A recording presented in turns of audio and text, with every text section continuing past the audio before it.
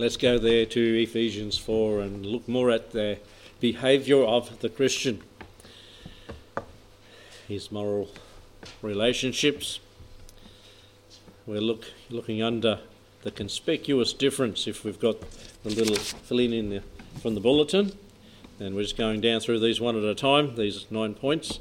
We've got to the number 4, a conspicuous difference should be in the life of a person that professes the Lord as his Saviour and possesses the Lord as his Saviour.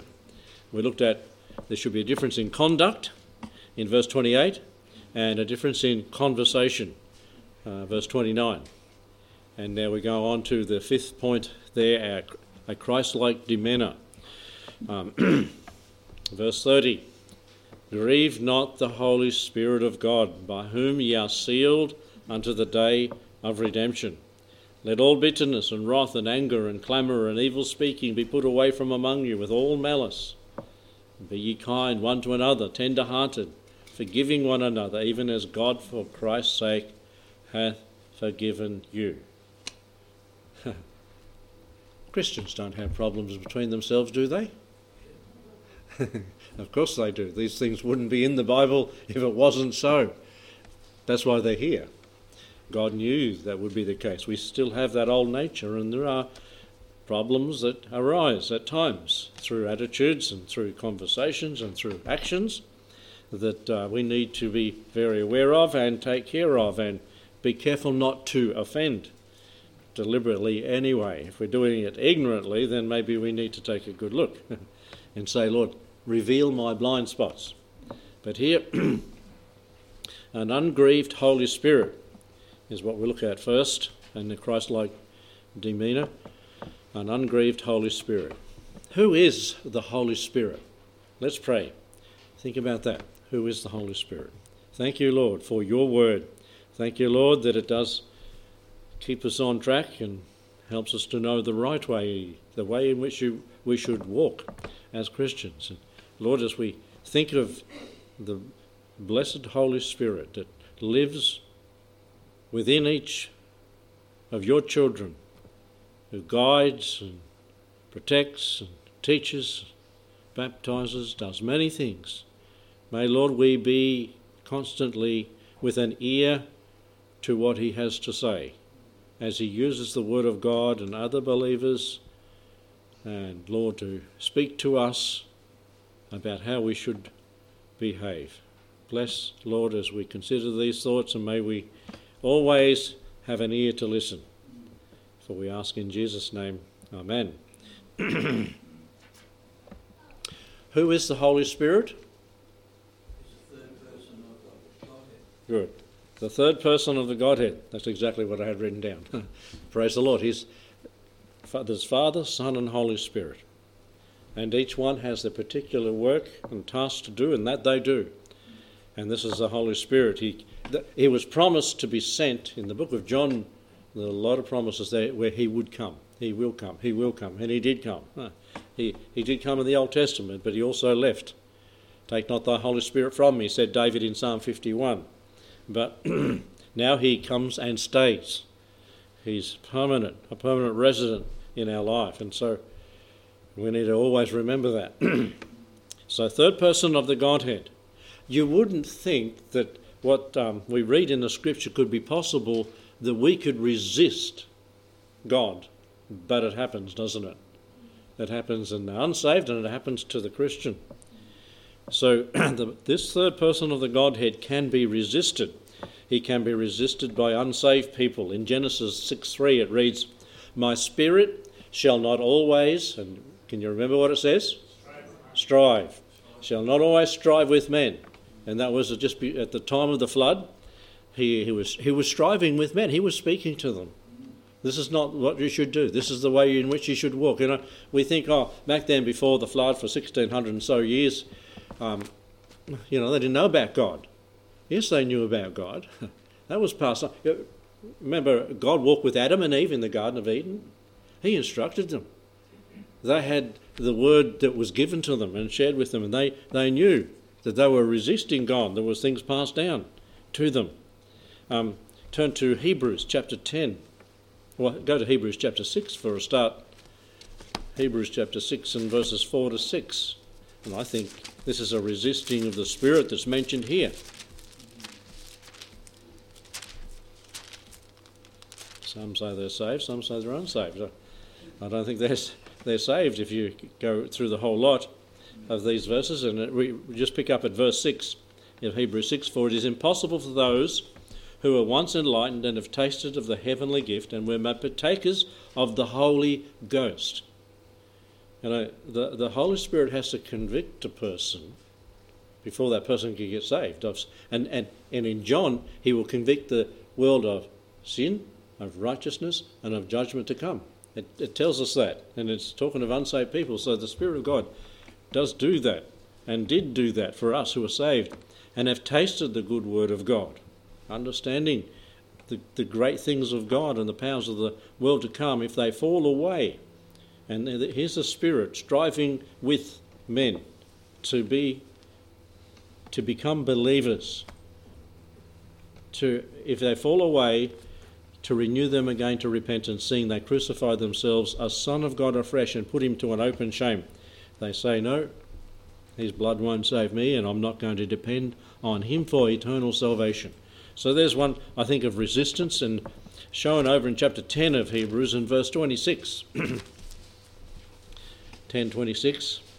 For if we sin wilfully after we have received the knowledge of the truth, there remaineth no more sacrifice for sin, but a certain fearful looking for of judgment and fiery indignation, which shall devour the adversaries. And unsaved people resisting the ministry of the Spirit of God, using the Word of God, speaking of the judgment to come, and the sacrifice of Christ for their sins to cover them, and they resist and say no.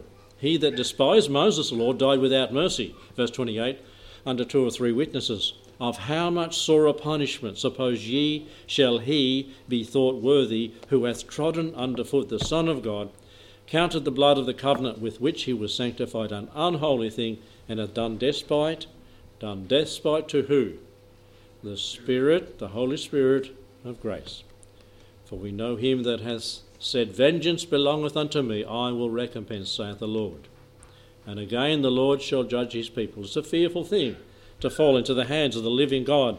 So it's a dangerous thing to resist the Spirit of God, to fall into the hands of an angry God whom you have despised. Can you see on Judgment Day, on the great white throne Judgment Day, that we'll get to in Revelation one day, in our morning service, there, these people who have been spoken to, who have had multiple opportunities to repent and be saved, what are they? They're going to be just left speechless. There is the Son of God whom they despised and trod underfoot, the blood that he shed to save their soul, and they have nothing to say. But their sins are all bought up. All the works of their sin, and the top of the list will be you rejected the message of the gospel. You did not obey the gospel. It was given to you, but you failed to. I sent my Spirit, he was striving with you, and you held out against him. Well, he can be resisted. Secondly, the Holy Spirit can be, what's another one? Quenched. A sin of the saved person. If you turn to 1 Thessalonians chapter 5 and verse 19. Quenched. You've ever had a quenching in a physical way? You know you got drenched accidentally. It takes the spark out of life, doesn't it? I know some got a quenching at camp when Bucket Man was in operation. You remember that? Yeah. They'd all got showered and got their clean clothes on, and then Bucket Man was standing at the door. Whoosh, it was a heap of cold water. It did more than quench some. it goes through all that process again and clean close out. But you see, the Holy Spirit is a person, and we can quench the Spirit. We can stop him from working as he could have if we hadn't quenched him. 1 Thessalonians 5:19. Quench not the Spirit is one of the list of the things that are given there. Quench not the Spirit. One preacher put it like this: many local churches today are going nowhere, winning no one, making no impact, losing numbers and moving in ever smaller circles because they have quenched the Spirit of God. Their fellowship is undisciplined, inconsiderate, quarrelsome, prayerless, unhappy, unthankful, critical of the preacher, and slack on matters of faith and morals. As a result, the Spirit is quenched. The members often try, he goes on and says, the members often try to solve these problems by firing the preacher, streamlining the machinery, livening up the music, buying more advertising, getting on the radio and television, or imitating the methods of successful churches.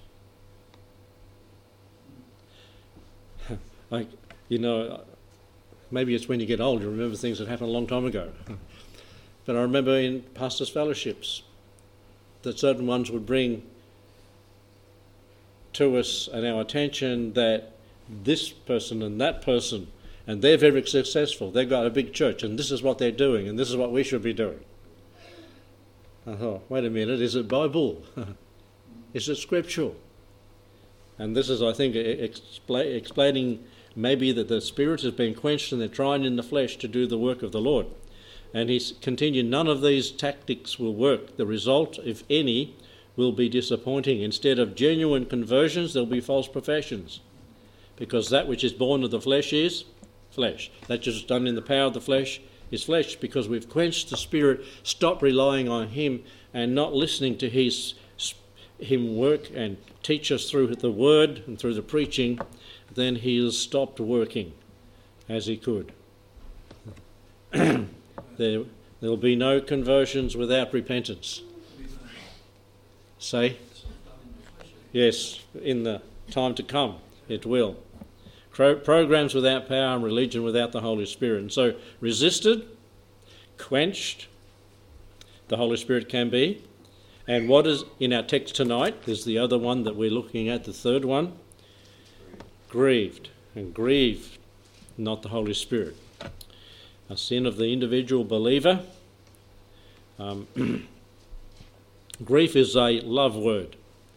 You cannot grieve someone who doesn't love you. But you can grieve the Holy Spirit. And he loves us. He is there to attend to us spiritually. And this is in the active voice here.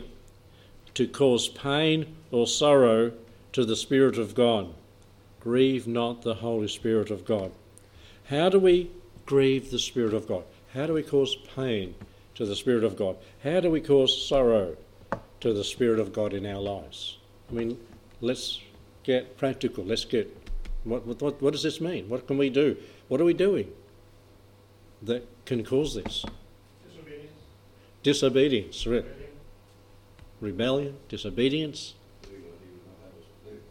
Doing us what? Yep. Tying with those. And you can start saying any of the list of the sin of the flesh in Galatians chapter 5 is it? Grieves the Holy Spirit of God. He doesn't leave us, but he's grieved. When a friend is grieved with your actions, or you've been grieved with their actions or their words, do you have the fellowship? Do you have that closeness? Do you have that rapport with that person? No, it's not there anymore until that is sorted out. And hey, has the Spirit of God done wrong? Never. Who's the guilty one all the time? Every time. That's us, isn't it? We've gone off in the flesh. We've gone off with the old nature. And we've offended him. And the one that needs to get it right is ourselves. And that's spoken of in 1 John chapter 1. If we confess our sins, he's faithful and just to forgive our sins and to cleanse us from all unrighteousness and get things right so that the Spirit of God, the Holy Spirit, notice the Holy Spirit. He is holy. God is holy. And he said, "Be ye holy, for I am holy." Now, the Holy Spirit, yes, can be grieved. Are we grieving him? Are we quenching him? Are we resisting him? Now, I think the resisting more is for the unsaved, but if we're quenching and grieving, we are resisting. There's another one that is you can pick up that we can do to the Holy Spirit, and that's in Acts chapter 5 and verse 1. Lie. We can lie to the Holy Spirit of God. Ananias and Sapphira lied to the Holy Spirit. Now, you know, while it was yours, was it not? While you had it, wasn't your own? You know, you didn't have to say that. You could have said, "We're given half." That would have been fine. They would have still been alive. I mean, they would have remained alive. And they had agreed together to lie because the wife came in later and didn't know what had happened to her husband. And they had agreed. They'd conspired to lie. Now, God doesn't, well, he can, and we might not name it, and it might not happen on the spot like it happened to them, but God can do that today when we lie to him. It might not be as sudden, but things come that into our lives. John talks about that. If we've sinned a sin that is not unto death, we pray for those people that have done that, or for ourselves that have done that. It's not a sin to death, but it's a sin that's grieved, it's a sin that's quenched, it's a sin that's resisted the Spirit of God, and we need to get that right with the Lord. Now, the Holy Spirit. Grieve not the Holy Spirit, and there's something he does here. What does he do in the last part of verse 30 of Ephesians 4? Seals us unto the day of redemption. And we've touched on this I was at the morning service a few weeks ago. If we go back to chapter 1 and verse 13 and 14, in whom ye also trusted after ye heard the word of truth, the gospel of your salvation, in whom after ye believed, ye were sealed with the Holy Spirit of promise. He comes in after we believe on the Lord Jesus. It says that there, who is the earnest of our inheritance. He's the deposit, he's the down payment of our inheritance until, there's a future aspect here, the redemption of the purchased possession. What's the purchased possession? Us. We've been purchased by the blood of Christ until the redemption of us, the purchased possession, unto the praise of his glory. It's talking in a future tense there of the redemption of the purchased possession. Christ has put a down payment on us through the ministry of the Holy Spirit, sealing us into his body, the bride of Christ, and he's waiting for that day of redemption. As we wait, he waits to there be with us as a bridegroom waits for the bride. He keeps us safe. He secures us from the wiles of the devil. We don't know how often he delivers us in times in life. And we can think about times when we've had some near misses. Who was it? For the Christian, we have the Holy Spirit. Have you had some near misses? They come to mind. You don't get rid of them. They're there in your mind. It might be with a car, with a machine, with a person, or something that's happened. I mean, the Lord must keep young ones. He must be very busy with young ones. Some of the things they get up to, especially when they get into teenage years.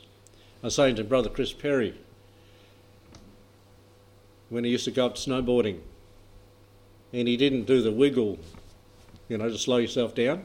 He just went straight down. The black ones, the black slopes, that's the high-speed ones. And I said to him, because he didn't get saved till after he was doing this, I said to him after he got saved a few weeks, I said, did you ever think of hitting a tree or a rock or coming off? No. The Lord even then had his hand there to save him for the day of salvation. But the wiles of the devil would like to destroy all of us. We ought to be thankful for what the Lord does. The wiles of the devil, the weakness of the flesh. He keeps us safe and secure from the weakness of the flesh. How often have we been in a point of weakness in the flesh and something come to our mind? It was the Spirit of God saying, no, no, no. The verse came to mind from the Bible, and he helps us to overcome the weakness of the flesh. The wickedness of the world as well. The world, the flesh and the devil. Remember 1 John chapter 2 verse 15 to 17? And he keeps us safe and secure from the wickedness of the world and from the winsomeness of sin as well. These things he keeps us safe from. Unto the day of redemption, as we've just looked at. Go back to Romans chapter 8 and verses 17 down to 23, maybe just looking at the last few verses there.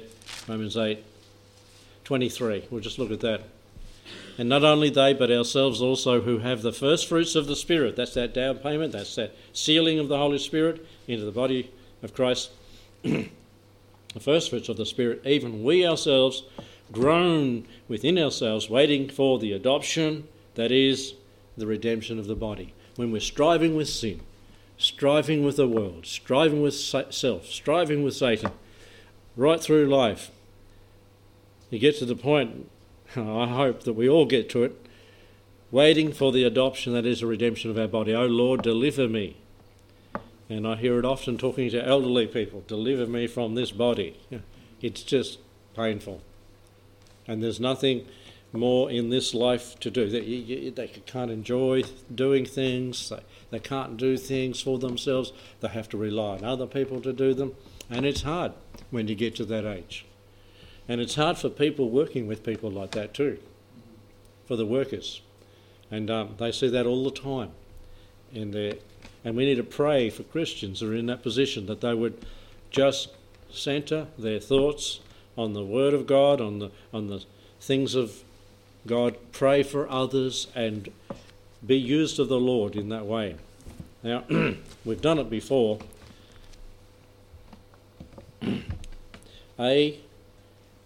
Tell me something the Holy Spirit does. With the word starting with A. Sorry? He gives assurance. There's something that starts with A. Anoints. And he abides with us. B. There's a big one for B. The Holy Spirit does it.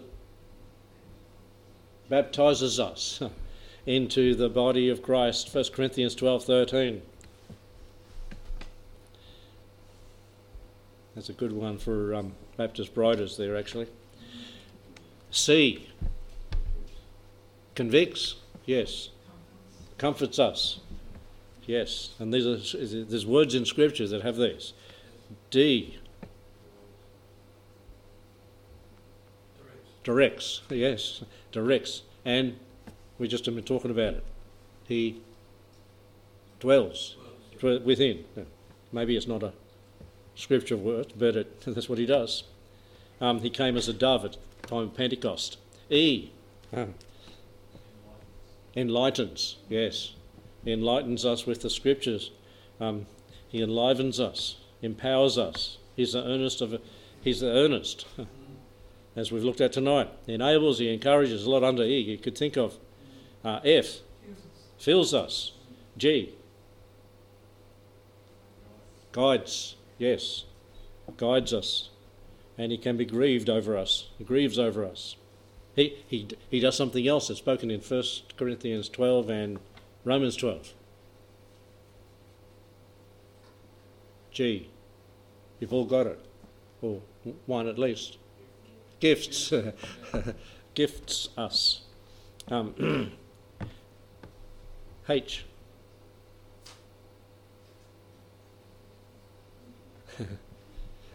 Helps, okay. Help. cry out, "Help, Lord," and he heals the things that go wrong in our spiritual being. You can, maybe what you should do for next week, because we're out of time, finish the list. See if you get one for Z